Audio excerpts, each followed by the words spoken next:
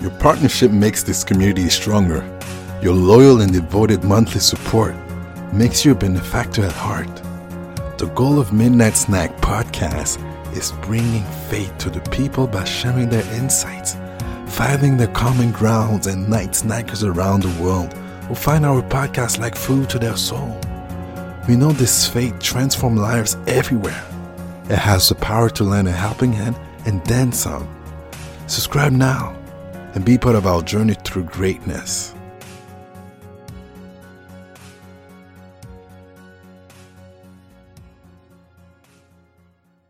This time on Midnight Snack, a story on Reddit from Polyam_Gomez. A story from Polyam_Gomez. So the title is, What is Forcing KTP? So I will tell you what KTP is for those who don't know after we actually start the story. We'll be right back. Midnight sex. Midnight sex. Midnight sex. Midnight sex. Midnight sex. Midnight sex. You're listening to Midnight Snack. The following program contains mature subjects. Listener's discretion is advised. Yes, and we're back. So what is KTP? Well, to begin, it's actually a kitchen table polyamory. It's pretty much a term that in poly circles referring to sitting down comfortably at a table together, drinking coffee or tea, whichever it's best for you. But let's see about this story, right? I've seen several comments on here about unethical practices in polyamory. I've seen several people mention forcing kitchen table polyamory. I'm confused by this and a little worried, to be honest. I'm really worried that what I want may be inherently unethical. My ideal poly relationship is one where my partners get along on some level. I've lucked out and always had partners who got along well. And I have always gotten along well with my metas. Metas, just like the new Facebook, by the way. We've not been best friends, but I've always hung out with my other partners, and they helped a lot with jealousy and scheduling. Example, we can all go to a barbecue together and have it not to be unpleasant, but at the least, I've been okay seeing my metas at social events and chatting amicably. I'm concerned because I recently had a bad break with a new partner who absolutely refused to be around my nesting partner, MP, of seven and a year half. Not one-on-one, not with friends, not in a large group setting, nada, yet. She was uncomfortable with me even mentioning my nesting partner, and once got upset that I had photos of me and my nesting partner up in my house, where my nesting partner and I live together. It ended up making my nesting partner very uncomfortable with the whole thing. I talked a lot with her at the beginning of the relationship about, kitchen table polyamory and how it was, what I wanted. And while she initially told me she was okay with KTP, it became clear that she really wanted distinct parallel poly, which I do not want. I made accommodations throughout the relationship.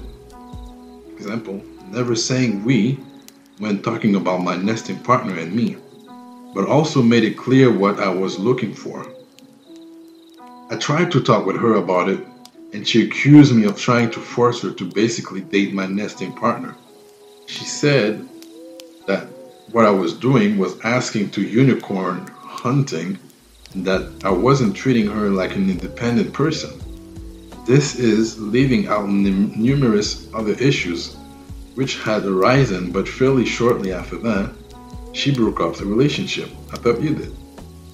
Okay. Well, honestly, If she hadn't insisted on parallel poly, I don't know if I could have done it because it simply isn't what I want. Okay, so if that's not what you want, what's the big deal? Now, this seems a lot like what people on here say is forcing KTP.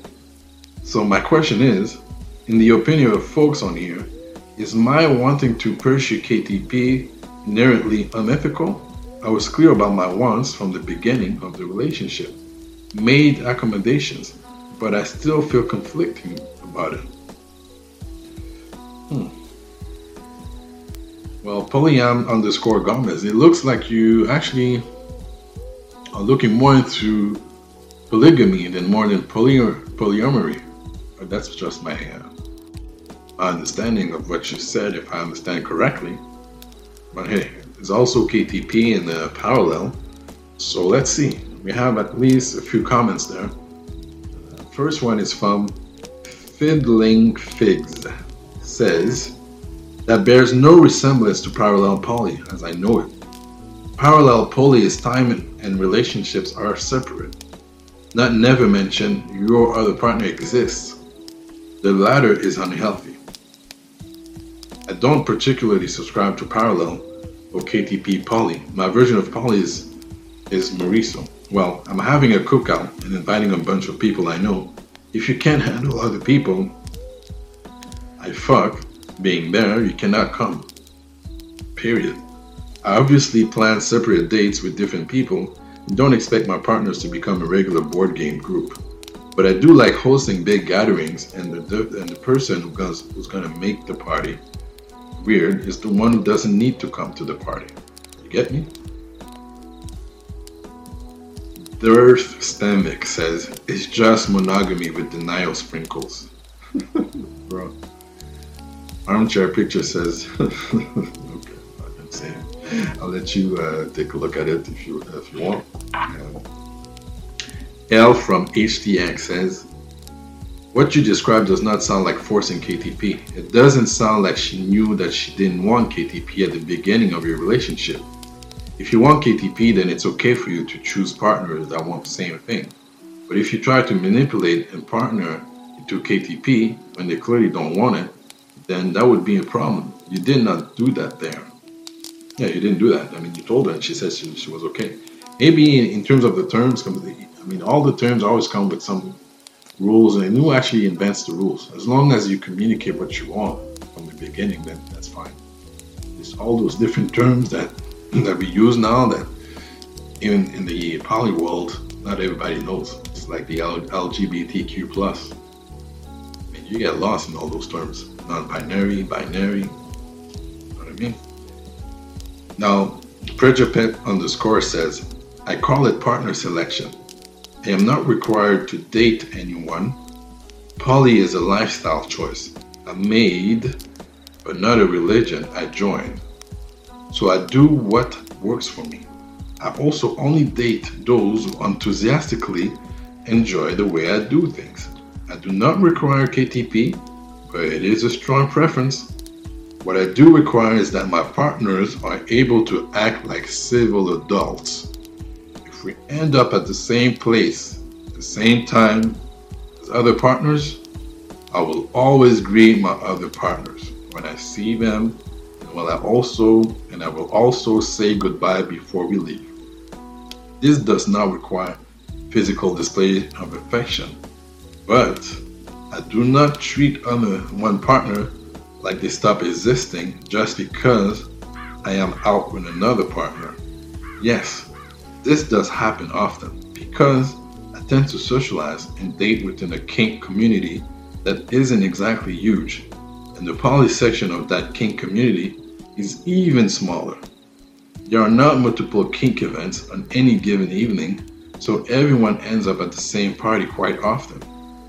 Dealing with jealous outbursts, sulking, and demands that my other partners not enjoy kink parties with their other partner got hold quick. So I now make sure that they can handle themselves in public at the very least. Sure. Will Spenty says, once got upset that I had photos of me and my nesting partner up in my house, where my nesting partner and I live together.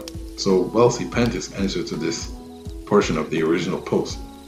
I'm not into KTP per se. I mean, I'll invite my metas to events. I'm not a monster. I'm just busy and already have a social circle full of people I don't spend enough time with.